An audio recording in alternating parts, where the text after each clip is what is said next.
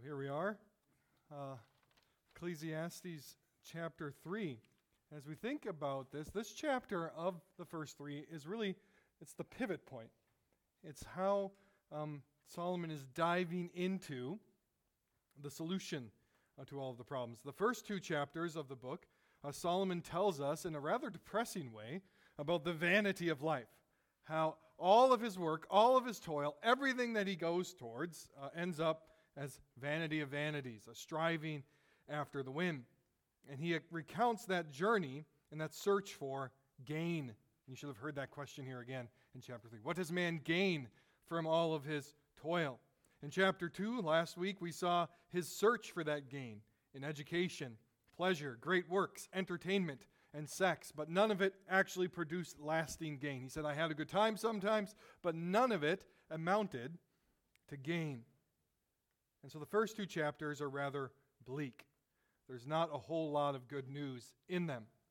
But at the end of chapter 2, Solomon gives us a surprise as he says the key to wisdom, the key to living life in a world marked by frustration and vexation and vanity is to enjoy the good things in life and to enjoy them as they come from the hand of God.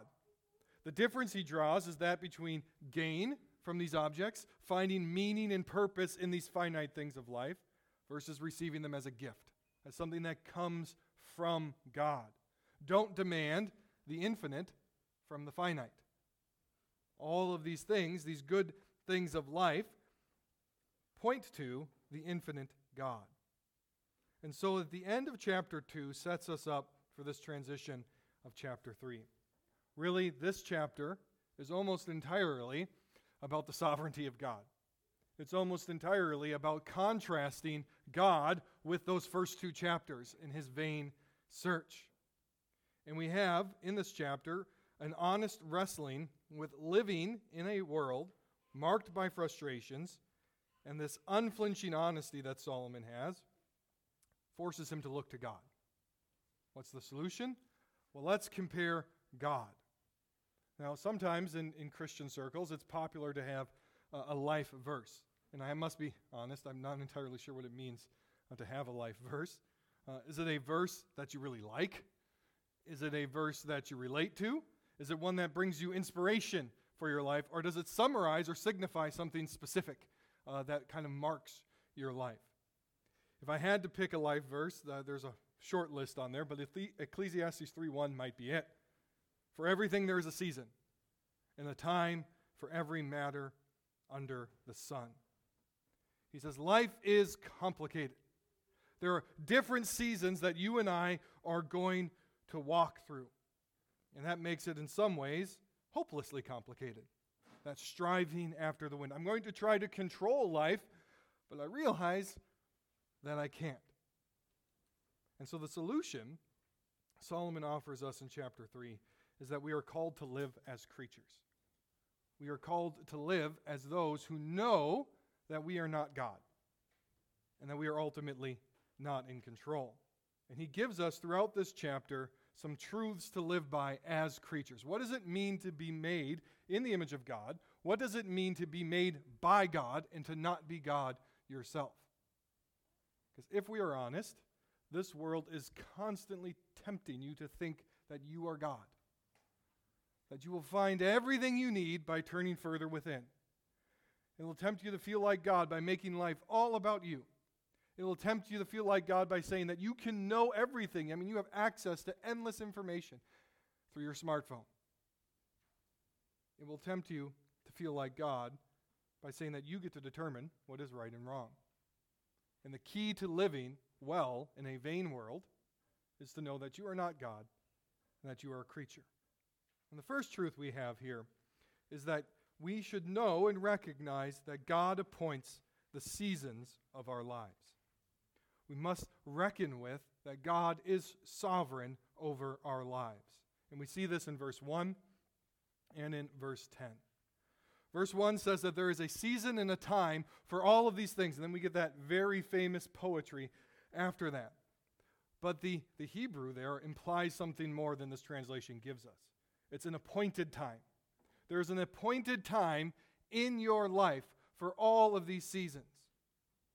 And then he reiterates it in verse 10. He says, I have seen the business that God has given to the children of man to be busy with. He has made everything beautiful in its time. There is a season that God has appointed for all of us to walk through. And through it, he will make everything beautiful in his timing. And we have to look at this in at least two different ways. The broad sense, that God governs all the seasons of civilizations and of world history. But also a personal sense. We can keep God at an arm's distance here and just say, well, he's directing all of world events. He's also directing your seasons. As an individual person, guiding you through the highs and the lows of living in a fallen world. And this means many things to us, but chief among them, it means this. That the things that are happening out there and the things that are happening in your life are not random. They didn't just happen. God has appointed them for a reason. And this means that they're not meaningless. That's why that NIV translation of vanity of vanities is not accurate. The fact that God has appointed these things for your life, that this is the lot that God has given you, brings weight to everything that happens in your life. All of it matters. A weight beyond the breath-like nature of life. And that is the contrast that I think runs throughout this chapter. Is that we strive after the wind, we strive to control things, the seasons of life, and it slips through our fingers. But the same isn't true for God. God is not stuck in the vanity. He is Lord even over that. Our life is a breath here today and gone tomorrow, but God is eternal. And he lasts forever. And that is the good news. The second truth to live as a creature is to recognize that life is hopelessly complicated. Hopelessly this way and that way. And so we have these famous lines of poetry that's read at many a funeral, not just Christian funerals, even read at the funerals of unbelievers, because it captures so much of what is true about living in this world. Solomon writes, beginning in verse 2, he says, there's a time to be born and a time to die, a time to plant and a time to pluck up what is planted, a time to kill and a time to heal, a time to break down and a time to build up, a time to weep and a time to laugh, a time to mourn and a time to dance, a time to cast away stones and a time to gather stones together, a time to embrace and a time to refrain from embracing, a time to seek and a time to lose, a time to keep and a time to cast away, a time to tear and a time to sow, a time to keep silent and a time to speak, a time to love and a time to hate, a time for war and a time for peace. That's the complexity of your life. I find I read that, I'm like, oh yeah, I see that. But when I'm in the midst of it, how do I know when it's the time to keep silent and when it's the time to speak? I have to admit I've got that one wrong on more than one occasion. But what Solomon is getting at here is that life is an enigma. It's hard to define. And this means, if it means anything, that our pithy slogans that we often put out there as Christians are kind of stupid. They don't add up. We like to say things that just don't deal with the complexity of life.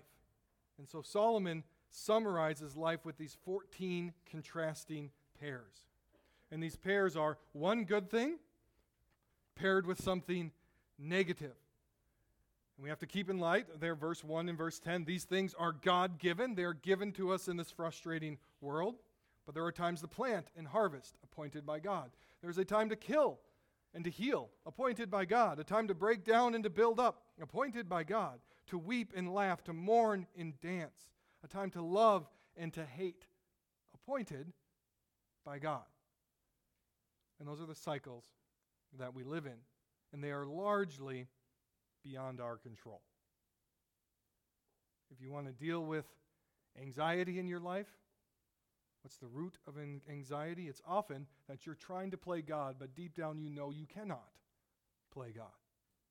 Solomon says here the solution is to just recognize that God's in control. This is the tension of our lives. We ping pong back and forth between times of good and times of bad. We had a particularly striking example of this in our own life, me and Emily. I mentioned in our first sermon in this series that about 5.5 years ago, my friend who stood up in my wedding, his wife and their 3 children, died unexpectedly in a car crash. They were traveling to their final missionary training. They finally got enough funding to go to Japan, and they were hit in their minivan by a semi-truck. We received that news a few days before our 9th wedding anniversary. So we had this interesting contrast where we had a time to weep, and then a few days later we celebrated our 9th anniversary, and we had a time to rejoice and to dance, and then a few days later we were at the funeral for the entire family, and we were weeping and mourning again, back and forth, back and forth. And that is so much of our lives, often a lot longer periods in between. But we have to recognize that the times of our lives are largely out of our control.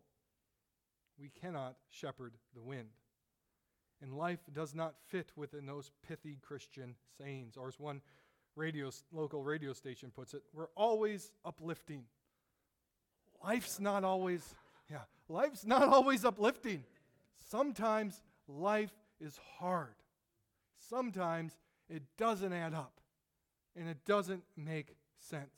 And you coming up to someone in that period of time and say, hey, I'm going to be uplifting, it's like nails on a chalkboard. And so Solomon prompts us with a familiar question in verse 9. What gain, in light of all of this poetry, what gain has the worker from his toil? And the answer again, implied, is nothing. No gain. So the next thing to see, the next truth, is this comparison that Solomon now offers between us as humans and God. That you and I are not him. So chapters 1 and 2 revolve largely around that man's toil. It's Solomon by his own works, by his own cunning, his own wisdom, his own strength. He's trying to grasp onto stuff. He's trying to find that gain and that meaning in life, and it all escapes him. And so the contrast comes here. That as we struggle to find that, by our own strength, it can only come from God. God is ultimately in control. We speak here of his sovereignty, that he controls everything. And when we recognize that he does, it lessens the vanity of life.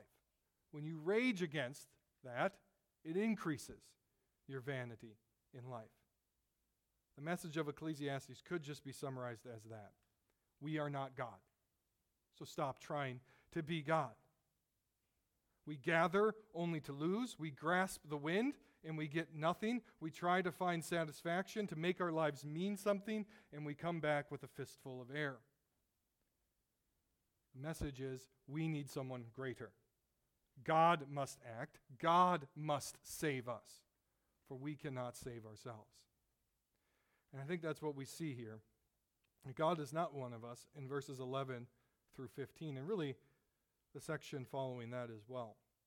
It says, God has made everything beautiful in its time.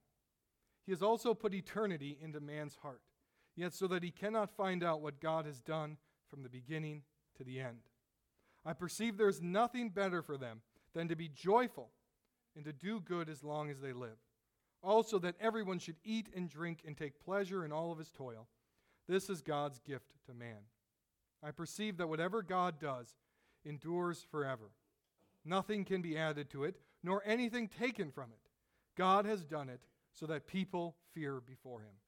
That which is already has been, that which is to be already has been, and God seeks what has been driven away. The heart of the good news of this chapter is Solomon giving us this body blow after body blow of our attempts to shepherd the wind, our attempts to play God, our attempts to control life by showing that God is so much greater than us. So he gives us these contrasts, and I really do believe that chapter 3 is meant to be contrasted with everything that comes before. First contrast you see is the toil in the work of man produces vanity. What does man gain from his toil? Nothing. It is a vanity of vanity. It is breath of breaths, vapor of vapor. But God's work, it says, produces this lasting beauty. That everything in its time God will make beautiful. And so we see the beauty of creation, the goodness of the pleasures of life, and we get faint glimpses of the beauty of how God intended this world to be and how it will be in the new creation. And yet, we get the other side of the equation, that our work is frustrated. Our work is frustrated and doesn't bring about what we want. But God's work brings beauty. Second contrast is that man's knowledge is limited, but God knows everything. It says that we cannot find out what God has done from the beginning to the end, and yet it also says that whatever God has done, whatever will be, is already has been.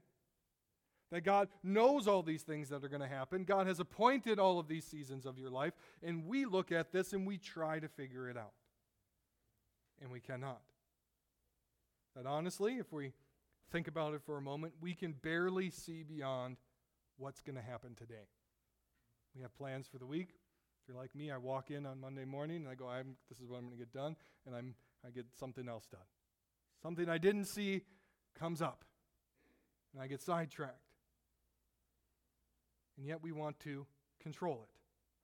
We want to pretend like it's all going to go according to our plan. When you think of this for just even a moment, as I get older, I realize that I forget so much of what has already happened in my life.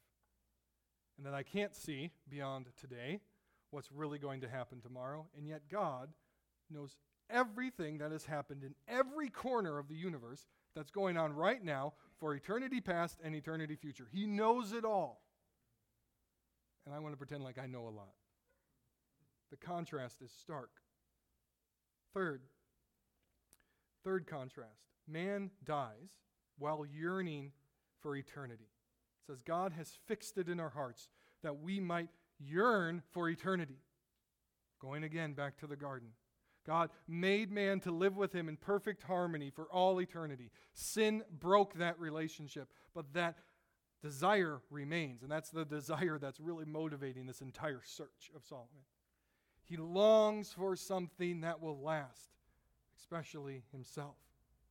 And the contrast here is that we die, we are returned to dust, but God doesn't die. God is eternal. Vanity does not hold him in. And so we long for eternity because we are actually longing for the God who is eternal. The fourth contrast. Solomon spends his life on works, on toil, and finding gain. To find something that will last, and all it is a breath of breath. It's like a puff of smoke in the air, here today and gone tomorrow. And then Solomon says this, I perceive that whatever God does endures forever. Nothing can be added to it, nor anything taken away from it. The frustration he has in chapter 1 and 2 is that he spends all this time learning, he spends all this time doing works, and then he realizes this isn't going to last. Solomon built the temple, and within a few generations it was burned to the ground. It didn't last. Our works don't last, but what God does endures forever.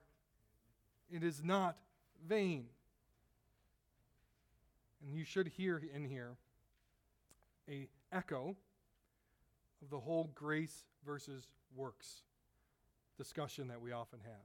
Why can your works not save you? Because they don't last.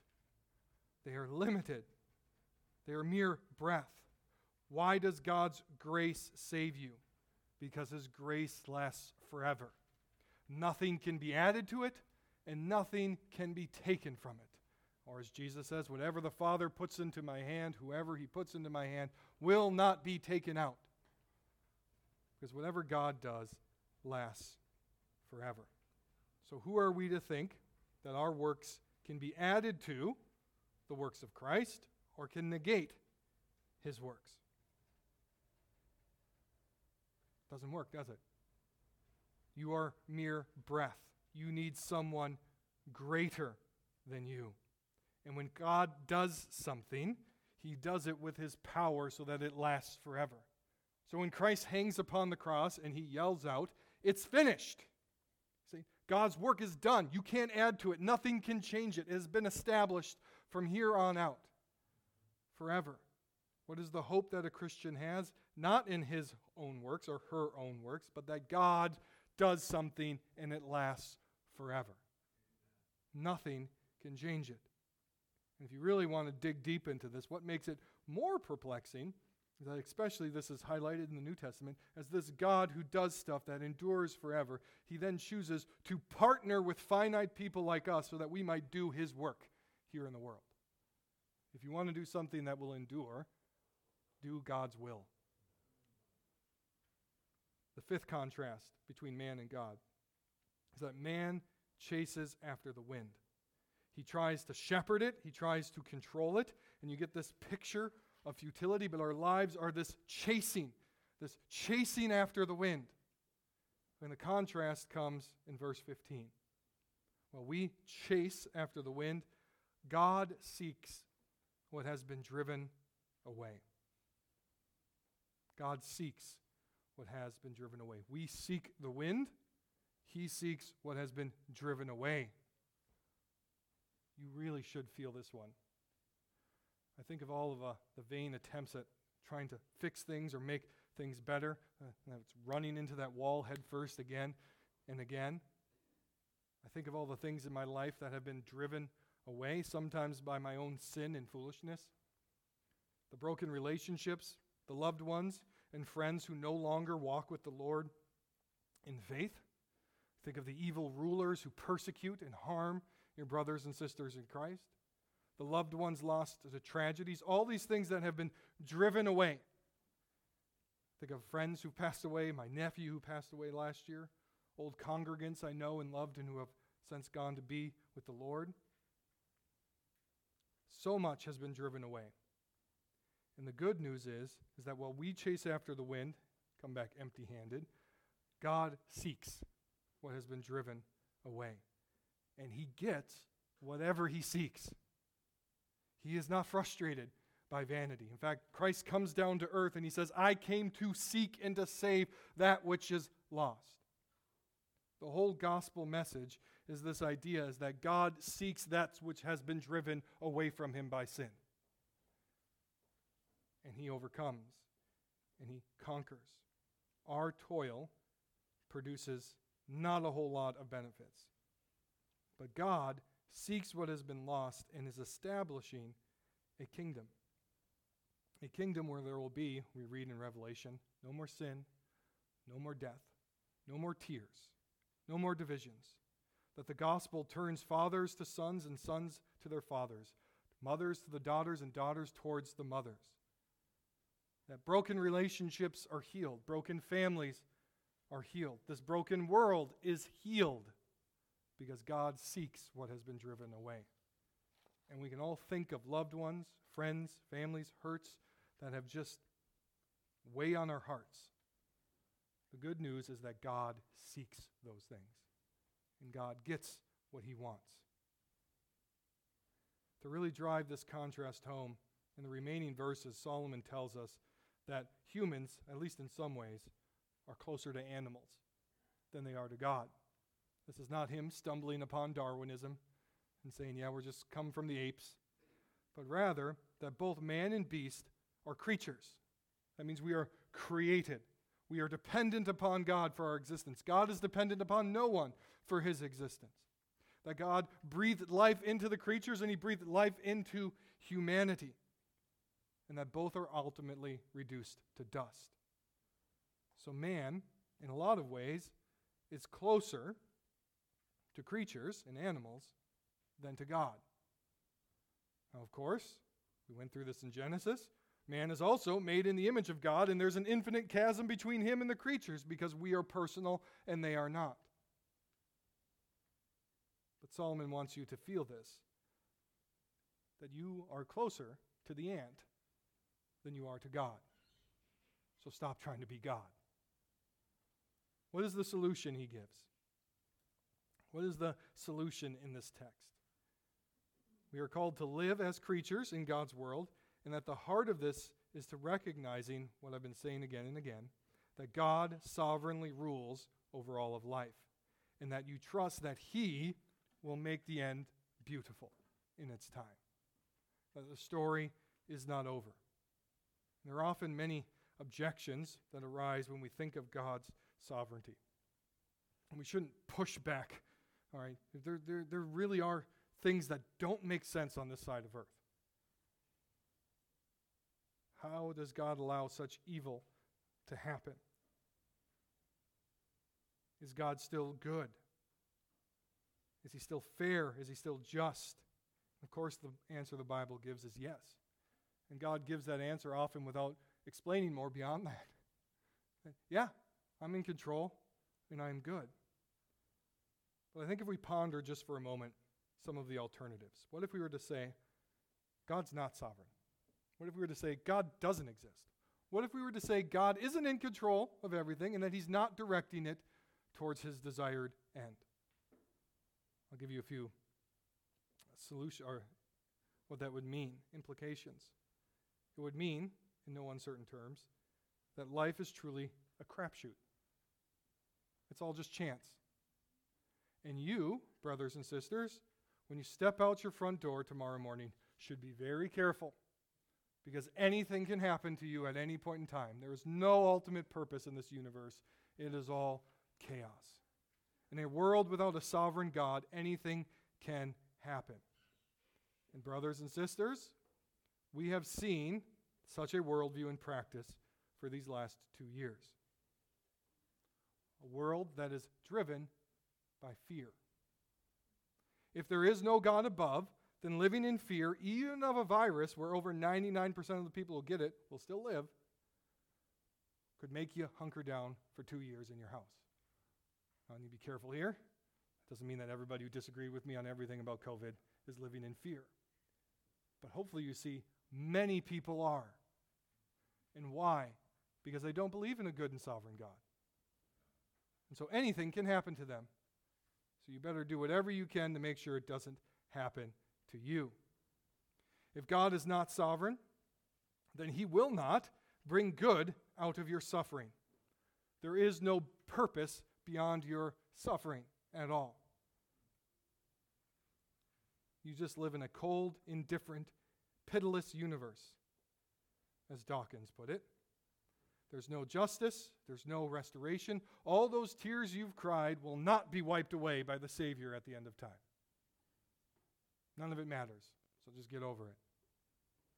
If God is not sovereign, then there is only vanity.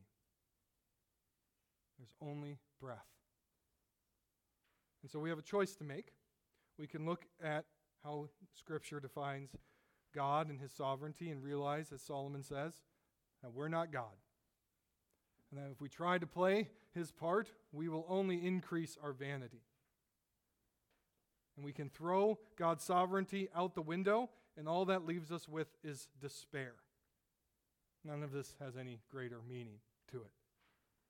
Or as another pastor put it, if we deny the God who is there, if we deny the sovereignty of God, what we end up doing is throwing out what we know, that evil exists, that it is bad, it is definable, and we don't like it, for what we don't know. Why did God allow this particular evil?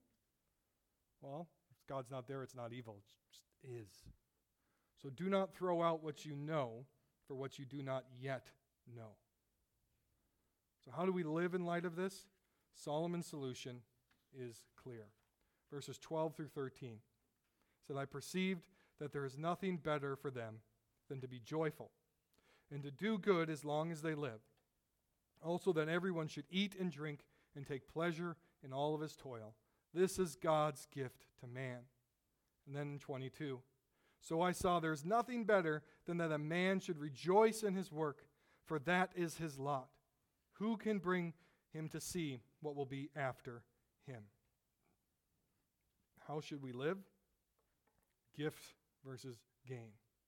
Demanding gain isn't going to work. Receive the things you have, the seasons of life that God has given you as a gift. Recognize that your works and toil will not bring that satisfaction, but God's grace can. If you receive the good and the bad of life as from the hand of a good and loving Father, that changes everything. Christians must know and live like they know that that is the God of the universe, that He rules, that He is unchanging, that He is holy, that He is good, and that He has promised to set everything right in the end. And that God seeks us while we are seeking after the wind. Let's pray. Lord God, we thank you this morning that you are the God who is there, the one who spoke this universe into existence, the one who upholds it by the word of your power. Lord, might you help us to see your glory and your greatness, that though we are made in your image, Lord, that your greatness far surpasses us, and that all of our work and our toil without you is utterly meaningless. But that, Lord, you have given us grace. You have given us good gifts, and you have sought us in your Son, Jesus Christ. May we come to see ourselves in light of who you are and what you are doing through the gospel of Jesus Christ. It's in his name we pray. Amen.